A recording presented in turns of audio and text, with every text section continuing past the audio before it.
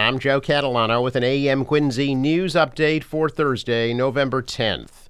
OSHA is coming down on a Quincy-based roofing contractor. They say exposed workers to unsafe conditions on multiple occasions. The Roof Kings was fined over $137,000 for 4 willful and 2 serious violations of workplace safety standards. Specifically, officials say the contractor exposed workers on the roofs of a garage and house in Mattapan to potentially fatal falls from heights between 7 and 21 feet. It also failed to provide hard hats to its workers while on the job site. This is the company's 5th violation since 2014. OSHA Area Director James Mulligan said the employer's repeated violations show an indefensible and inexcusable pattern of disregard for employee safety.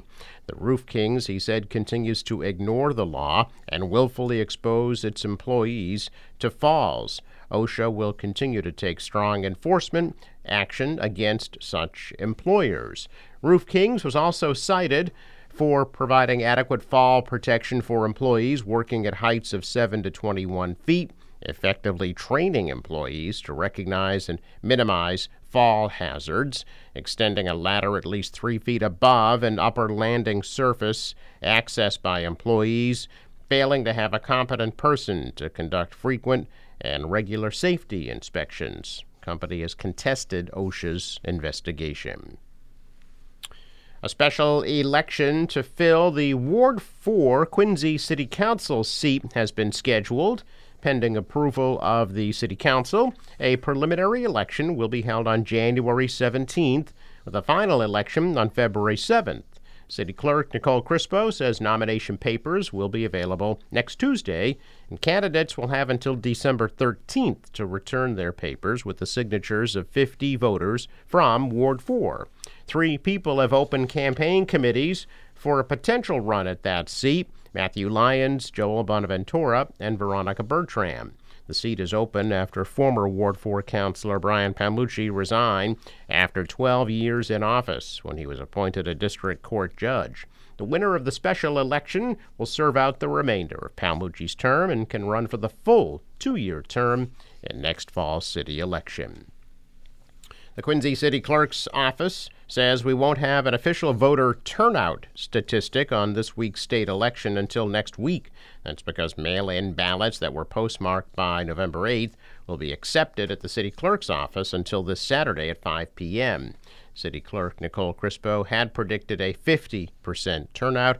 As of Tuesday, the turnout was about 46%. There are about 66,000 registered voters in Quincy. State police identifying the South Shore woman who was killed in a deadly crash Monday involving a Medford man who was wanted by police for an ongoing investigation. 54-year-old Lori Ann Medeiros of Middleborough was fatally struck in her car just moments after 34-year-old Hector Bannister Sanchez took off at a high rate of speed from an attempted stop by police for an ongoing drug trafficking investigation in Taunton. Bannister Sanchez was held without bail Tuesday and faces motor vehicle homicide and manslaughter charges. He'll be back in court December 8th. Medeiros was an active member and board member of the South Shore Women's Business Network, where they met monthly to support their communities by focusing on women's related issues.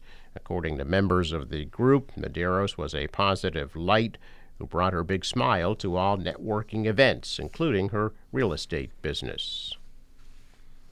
After a man became the 30th deadly shooting victim in Boston this year, the city's police force continues their search for the shooter. The latest shooting had happened yesterday in Dorchester in broad daylight and left a man in his 30s dead. No arrests have been made. There have been 3 fatal shootings in Boston this week alone, sparking growing concern among some residents. Neighbors said they heard a series of gunshots just after 1 o'clock yesterday in the area near Harvard and Paxton Streets. One of those neighbors said she noticed a man laying in his driveway with gunshot wounds. Police said that person later died at the scene. Investigators spent the rest of the day collecting evidence, talking to witnesses. Hours after she was elected governor of Massachusetts, Democratic Attorney General Maura Healey met with Republican Governor Charlie Baker at the State House to discuss the upcoming transfer of power. Healey's election made history. She is the first woman and first openly gay candidate elected to the top office in Massachusetts. She is also the country's first openly lesbian candidate to be elected governor. Baker, who opted not to seek a third term, congratulated Healey on her win. Baker, who declined to endorse the Republican candidate in the governor's race, said Healey and her running mate, Salem Mayor Kim Driscoll, ran a smart campaign. Baker said he would do what he could to smooth her administration's transition into the governor's office.